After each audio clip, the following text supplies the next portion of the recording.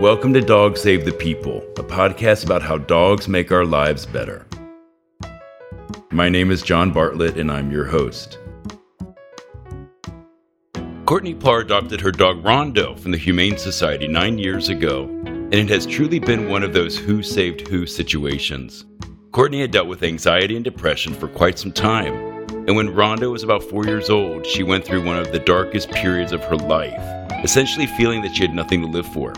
But Rondo was there for her, providing her not only with the purest, most unconditional love, but also reminding her that she couldn't leave this world and leave him behind, as no one would be there to take care of him, and he would surely be put down.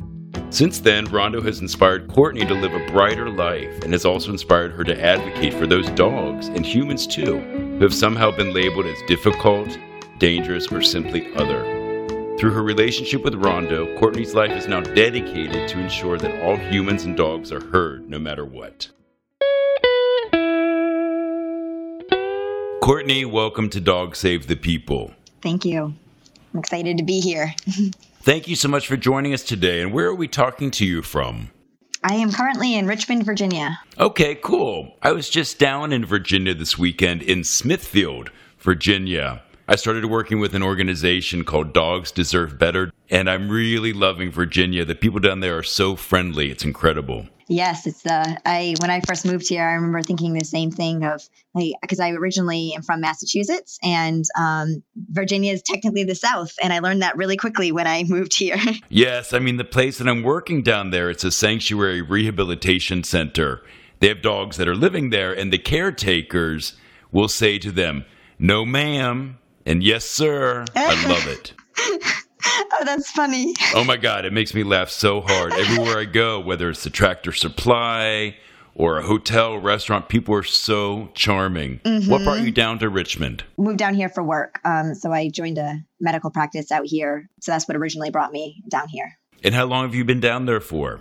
Almost 5 years now. Okay, cool. Mm-hmm. So let's begin. I really wanted to hear about your story. And specifically, I wanted to hear about your dog, Rondo. Can you tell me where you met Rondo? So I met him, I first met him, I was just sort of perusing through the Humane Society website. I was in Arizona at the time, so he was in Phoenix.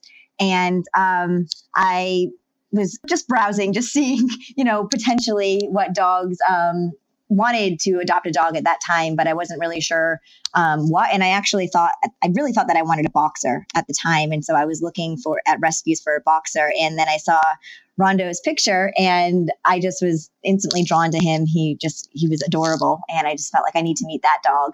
And so it was late that night. And so the next morning I went and he was there at the Humane Society and I met him and I said, "I want him. He's mine. I need to take him home."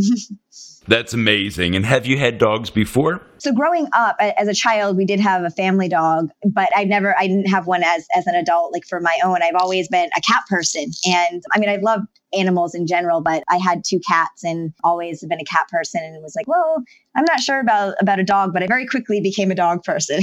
Yes. So how old was Rondo when you rescued him? He was 6 weeks. Oh, wow. So how big was he? Oh, he was so tiny. He was smaller than my cat. It's so funny to look at pictures like now because he's now, an 80-pound dog to where he was smaller than my cat at the time. But he was about I could fit him in my backpack. Oh, I love it. And so when you brought him home, you have 2 cats now. Did you have them then? Mm-hmm. I had 2 cats then, yes. Mm-hmm. Did they kind of parent him? They did. It's really funny. So at first they were like, what is this? We're not sure about this. And immediately I felt like, oh no, am I upsetting the cats? But I just gave it a little bit of time. And it was really funny. My cat would pat him on the head or hit him on the head if he was doing something. They were playing. And even to this day, Rondo will crouch down like a cat, kind of wag his tail, shake his bum a little, like a cat does if they're hunting. And he just is very, he just has cat-like behavior still. And I always wonder if it's from being parented by a cat when he was younger. But yeah, my cats used to take his crate. They really showed him who was boss for a long time until tables turned when Rondo got a lot bigger. And what kind of dog is Rondo? So it's interesting. When I got him from the Humane Society, they said he was a lab mix. But I got him the DNA test that I did on him. It says that he's mainly Rottweiler and Weimaraner mix. Okay, yeah, I can see that in his photo. And according to the DNA test, there's actually no lab in him. Isn't that funny? That's so funny. Yeah. So you got him when you were living in Phoenix. Yes. And then where did you go from there? Actually, all over. So I was in school. I was in naturopathic medical school at the time when I got Rondo. And I was in a relationship that ended. And so when that ended, I ended up moving back home to Massachusetts for just a little bit. So Rondo and my cats drove cross country. And so we went through several states. And then we were in Massachusetts for about a year and then moved to California. So we drove back across country out to California and were there for a little over a year and before moving to Virginia. So Rondo and I have driven cross country 3 times. Oh my gosh. Well, it says here that you and Rondo have been to 34 states. Yes. Is that through these travels? That's mostly through the travel. So I took a different route every time to try to hit new states and go like hiking and camping in some different states. And then also we've gone up and down just the East Coast with my family being in Massachusetts. Rondo travels with me quite a bit. And then just to hit some more states, we've gone to like Vermont and New Hampshire and up a little bit more. So he's hiked in quite a few states. Oh, that's fantastic. Does he like traveling? He does. When I first adopted him, he got car sick. He was very sick in the car. And that was problematic. So, but he luckily outgrew that and he is fantastic in the car. So I'm very lucky. I know it's hard to tell, but does he have a favorite location that you can think of? I try to think of that. I think he actually does love Massachusetts. And I think in part, my mom is there and my siblings, and he just really loves them. And so he likes the attention there, but he feels really comfortable there. And he also loved Arizona. He's just seemed the happiest out there. So I will say, it's funny that you asked that because I tell people and they're like, he doesn't know, but it's true. I don't think he loved California and he doesn't really love Virginia. But like he doesn't seem as happy and in his element when we're out and about. Wow. What do you think it was about Arizona?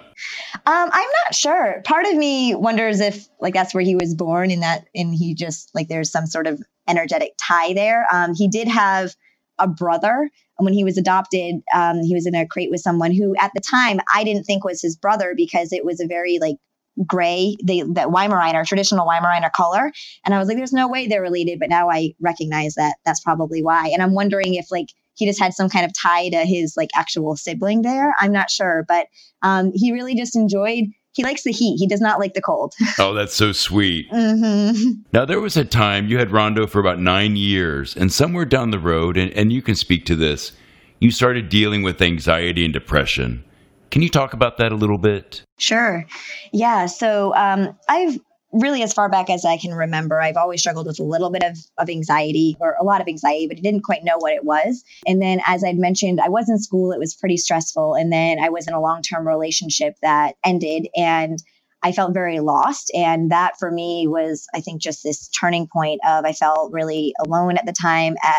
I was my very early 20s and I felt like, oh no, life, like my partners, we're not together anymore. What's the point of life? Like I felt like my life was kind of over in that sense. And I didn't really have any sense of purpose, really, I felt like at that point. And I just went into a really dark space. And through that whole time, Rondo was there and reminding me really every day, that there is love all around me all of the time.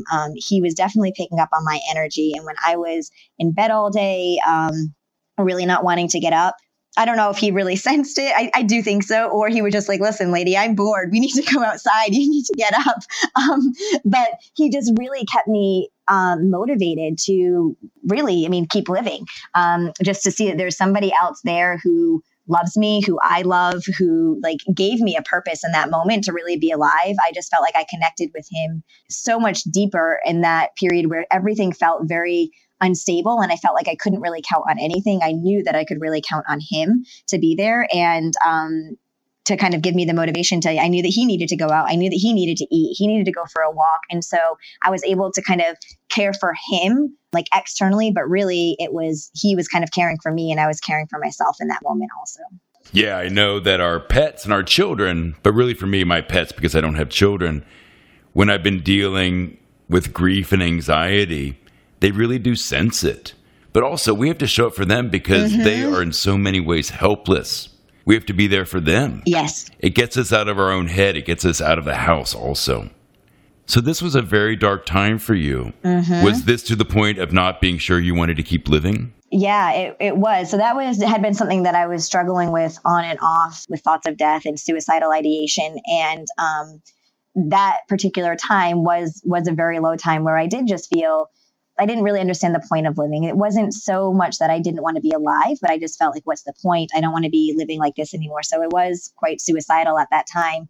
And again, this, like what you were saying, that seeing Rondo there, knowing that like I had to care for him, that he was reliant on me, really, that truly did keep me alive in that moment, in the sense of I just knew, what if I weren't here? He would have nobody. He would be on his own, and he would have no one to care for him. People wouldn't even know like that he was on his own. Like, it just gave me this sense of there's no way that I could do that to him. I just, cared for him and loved him so much that I couldn't do that. And that really got me through such a dark period of time. That's amazing. And was it a slow, progressive evolution of you finding your mojo again, your light? Or was it you just putting your foot one in front of the other? Yeah, so I think it was that, and it still continues to be that to this day, of just sort of, yes, one foot in front of the other, like taking it really just one day at a time. That's what I was trying to do at that time, one moment, one day at a time. However, as my relationship with Rondo grew and Rondo got a little bit older, that sort of evolved, where I saw kind of characteristics of myself within Rondo. And I saw the way that mental health and depression, suicidal ideation was treated in like society, and saw that really mirrored in Rondo also. And so that gave me a lot of motivation and really a sense of purpose, not only toward Rondo and keeping him safe and alive and cared for, but also the sense of purpose of just recognizing like stigma that's associated with mental illness, and also seeing stigma associated with dogs and animals in general, and particularly with Rondo. In his life, I saw a lot of prejudgment of him in ways that I didn't feel were really accurate. Rondo's a really, really large dog, and he's predominantly black. So he has some brown markings, like we said, the Rottweiler, but he's a large black dog, and he's intimidating. He has a very deep growl and bark. And when he was about 2 or so, he was really playful. I used to bring him to the dog park all of the time. But around 2 years old, one day some woman was giving her dog some treats, and Rondo kind of got really aggressive when he saw the food. And that was the first time I had seen any of that behavior from him. So I was like, oh, that's odd.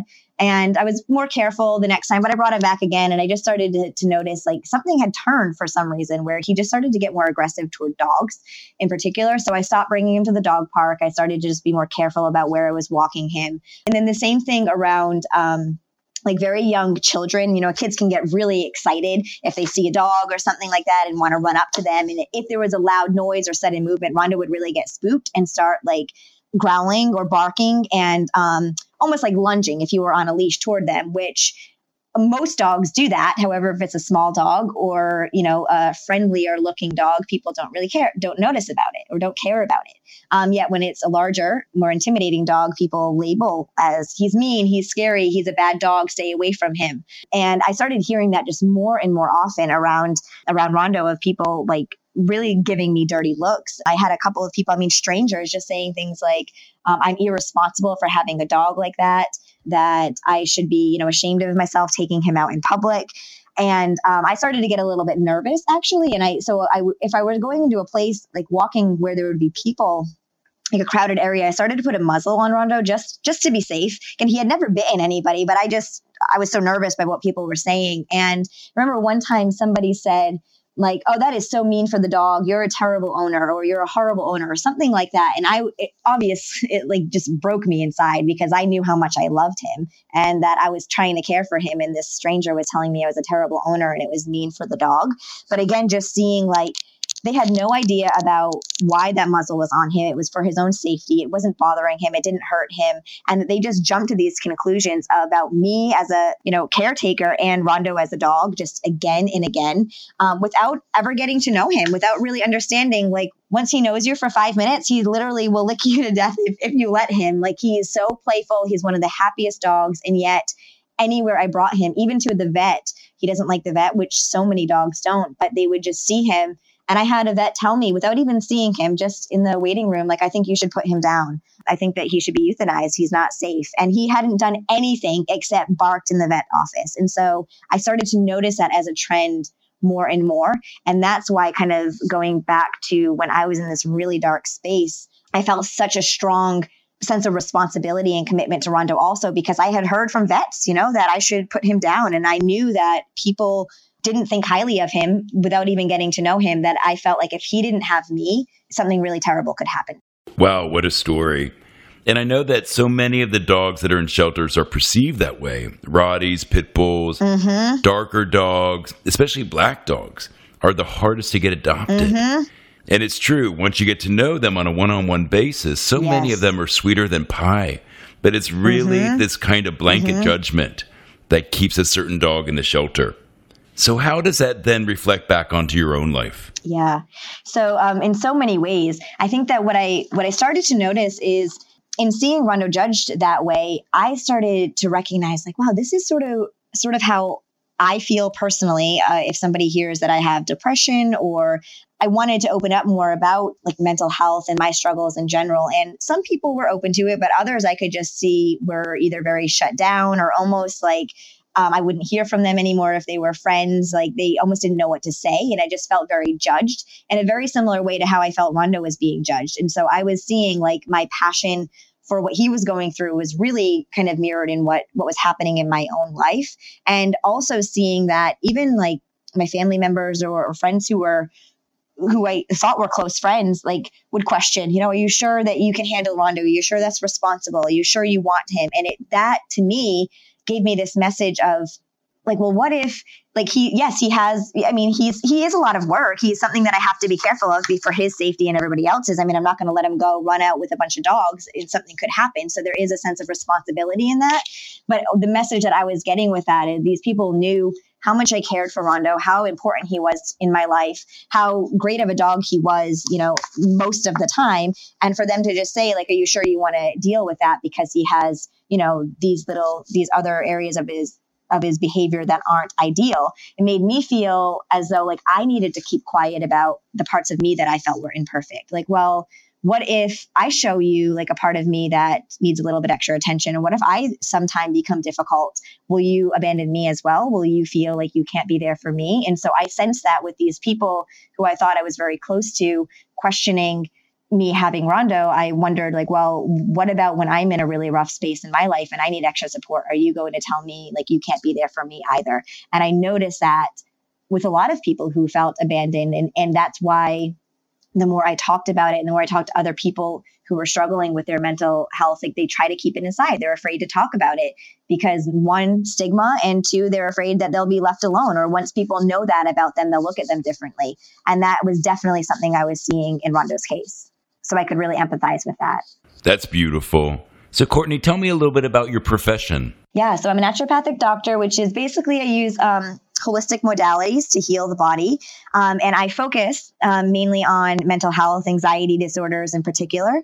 And what's really interesting is what I've been seeing in practice is a lot of people who have anxiety, which I'm naturally drawn to because of my own story and my own journey with anxiety and depression. But seeing a lot of people, I get a lot of animal lovers. I don't know if it's just like an energetic thing where people with anxiety and depression tend to be animal lovers, but a lot of them will come in and we really relate to our animals and connect in that level. And what I started seeing was that when so many people get so much joy from their, particularly dogs, but any animal that they have in general. And a lot of times when an animal wasn't doing well or an animal was sick, my patients would also be very anxious, like their anxiety would spike, they'd get more ill, they'd have panic and that kind of thing. And so sometimes the easiest way I found to kind of get my patient back into a stable place was to help their animal. And so I've more recently begun also treating their pets, their dogs, with the remedies, the holistic remedies also. And as they heal, the patients heal. So it's really just this connected,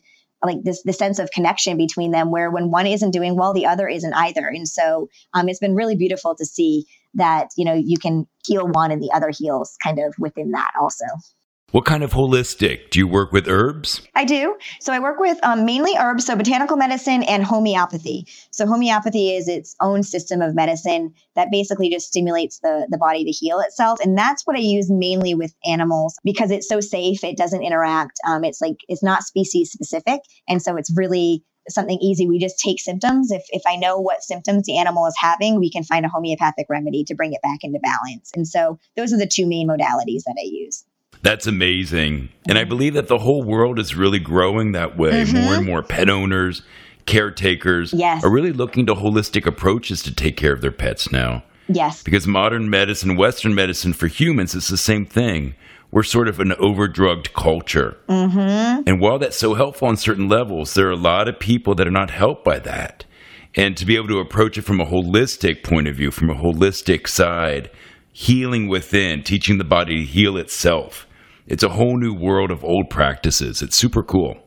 I love it. Acupuncture is another great one. I don't do that. I'm not licensed in Virginia for that, but I've seen it work really well on animals also. And that's been something that's helped Rondo to calm down in the moment. Oh, that's really cool. So do you find this with people that you're treating, the ones with anxiety and depression? I found that a lot of people who are pet owners are also empaths. And I don't know if there's a relationship between that and anxiety and depression. From what I've seen, I would say yes. I don't know. I don't have research on it. I haven't done studies, but what I've seen, yes, that's definitely the case. And that goes back, I think, to like that connection piece of their reading each other's feelings and emotions. And animals, of course, feel, like we talked about earlier, feel our emotions and know our emotions, know what we're going through. And I think that a lot of the people, which I see in anxiety in particular, of they do take on so many other people's emotions and feel so deeply both their own emotions and everybody else's around them, that I think that's what causes them to be anxious. Like we can only take on so much at a time. And I think that people have a hard time sometimes discerning like what are their feelings, what are their emotions, and what is like people around them in the outside world. And so really kind of working with those boundaries of like, what's me, what are my emotions, and what is outside of me. And with animals, I think that it's like that can help really bridge those two, because I feel like animals, at least for me and what I've seen with a lot of my patients, like they ground us, they center us, they help us to really live in the present moment, where anxiety is a disorder really of living in the future, and depression is a lot of in the past, right? So we're living just in the past or future and not very much in the present. But when we're really in touch and in tune with our animals, it's all in the present, like everything they're living present in the present moment. And so when we're truly connected to them and feeling their emotions and their feelings, and like vice versa, we're in the moment. And that's really healing in and of itself. Absolutely. I agree with you. I teach yoga, and a lot of that is bringing people into their bodies, back into the awareness of their breath. And yes, animals are living in the present all the time. And we humans spend so much of our time reworking the past, trying to figure out the future. And it keeps us from being just right here, right now, which is really all we have. And dogs can really bring us into this moment. Yes. Yeah, on the present moment, just with that, like if I'm having a rough day or it's been like a difficult day and Rondo's been home, as soon as I walk through the door, before I'm through the door, right? He's there, he's waiting, and he is just as happy as ever. It's like, it doesn't matter. He doesn't know how my day went. It's just like, okay, whatever happened, leave that. Like we're back together now. Like now we're having fun. Now we're connecting. And it's just such a great reminder of like, oh yeah, I can let that go. It's a new moment now where, I'm back home. We can start fresh. We can start right now. And so that's been really helpful just for me to be able to see in my life of like how happy and just excited he is every time he sees me, whether it's literally 2 minutes, or 2 hours. It's the same thing of great, you're back. Let's have fun. Let's connect. And so it doesn't matter really what's happened before that or what's going to happen. It's like, okay, yes, we can have a good time right now in this moment. They are so healing. And I know for me, I have 3 dogs. And one of the first things that I hear in the morning is my dog's tails wagging. And it's just so beautiful and pure. And it brings me right back into this idea of being so grateful. Absolutely. You volunteer with the National Alliance on Mental Illness. Can you tell me a little bit about that? Yeah. So that was, NAMI, or the National Alliance on Mental Illness, is an international really, but they have they're a grassroots organization that's really dedicated toward increasing awareness on mental illness and helping to support, advocate, and educate for those who are struggling with mental illness. And when I wanted to really start sharing more of my story as part of my healing process of feeling like it's okay for me to talk about what I've been going through. I don't have to hide it. I don't have to keep it all inside. I came across NAMI and they were looking for volunteers who were willing to share their story. And so I said, okay, I'll give this a shot. And so now I volunteer as a speaker with them, talk to people who are either in psychiatric hospitals who are going through their own sort of like low point in their mental health journey, and or I talk to schools and law officials to try to teach about just, reducing stigma on mental illness, that it can affect, and it does affect anybody, that we are more than just a mental illness. Like, yes, people who are struggling, that might be a part of who they are. That might be something they're working through, but it's not the whole of who they are. And I really, Rondo's story just is so helpful for me in part of my story and speaking on that, because it's, again, from what we had talked about of the stigma that he's experienced, it's a different way for people to see that, like seeing it from like a dog's perspective or seeing it from something else besides human. Like they can make that connection, especially children or high schools I've spoken to, like they really get it when you say like, asking them like, would you be more afraid of, a big black dog or a small white dog? And, almost all of them are a big black dog is who they're more afraid of. And it's like that stigma, right? That you know nothing about them. In my experience, little dogs are the ones you got to be careful of the nippers.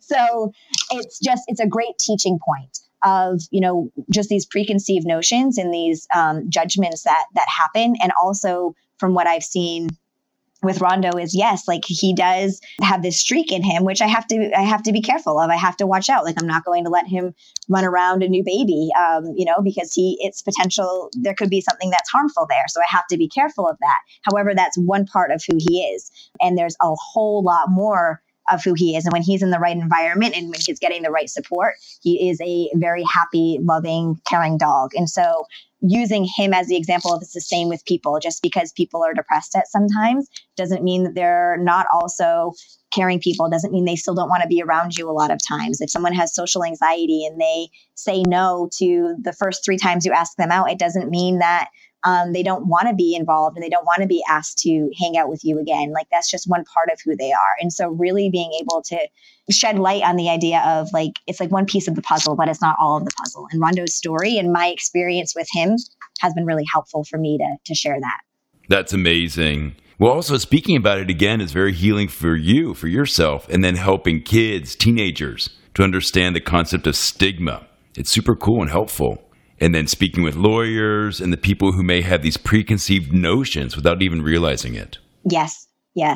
Anybody, it doesn't matter your gender, your race, your socioeconomic status, your occupation, anybody can and does, struggle with this. And so I feel as though I'm not, I guess, if we are looking at it from a standpoint of stigma, how I have always learned of mental health, even when I was going through medical school, right, there was stigma attached to that where people were sort of like, oh, we don't want to deal with them. They're a lot of work, or they don't follow up. Or if we think of like they're homeless, they're dangerous, they're scary. So there's just a lot of when we think of mental health, or I think of mental health still, like those are the things that come to mind. And that's what first came to mind. And so I felt like, oh, I have to be quiet about this because if I open up about my story, people will start to judge me. And where I really started to realize, and NAMI has been helpful in being able to do that, is I feel like it's my responsibility really to be able to speak up about this because I don't fit that typical, stereotype of someone with mental illness. And so if I can share my story and explain that, that helps to reduce stigma, right? That lets people know, oh, there are other people who are going through this. It's not just, they're not just scary. They're not just dangerous. And it's very similar to what I was seeing, with Rondo. And like we talked about in general, like bigger dogs, black dogs, just this idea of, well, it's a black dog. It must be mean. It's like, no, that's not the case. Some might be, just like some white ones might be, but it doesn't mean that we have to judge them before we really know the whole story. How do you think dogs in general impact people's mental health? Oh gosh, they're just the best. I don't know. I just love them.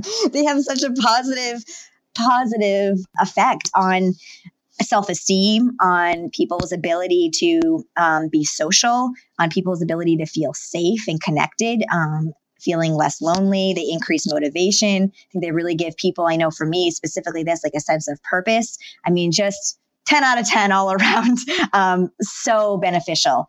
There's actually a study that I saw, I think it was in the Journal of Evidence-Informed Social Work, but it was on PTSD in particular and dogs and like emotional support dogs. And 82% within the first month had a significant reduction in their symptoms of PTSD, which is huge. 82% is a lot in a month. And so that really, to me, like that speaks to how healing dogs can be. They just save your life. They give you life. Life is just so much different. They teach me more about myself and about life than I ever would have known if a dog wasn't in my life.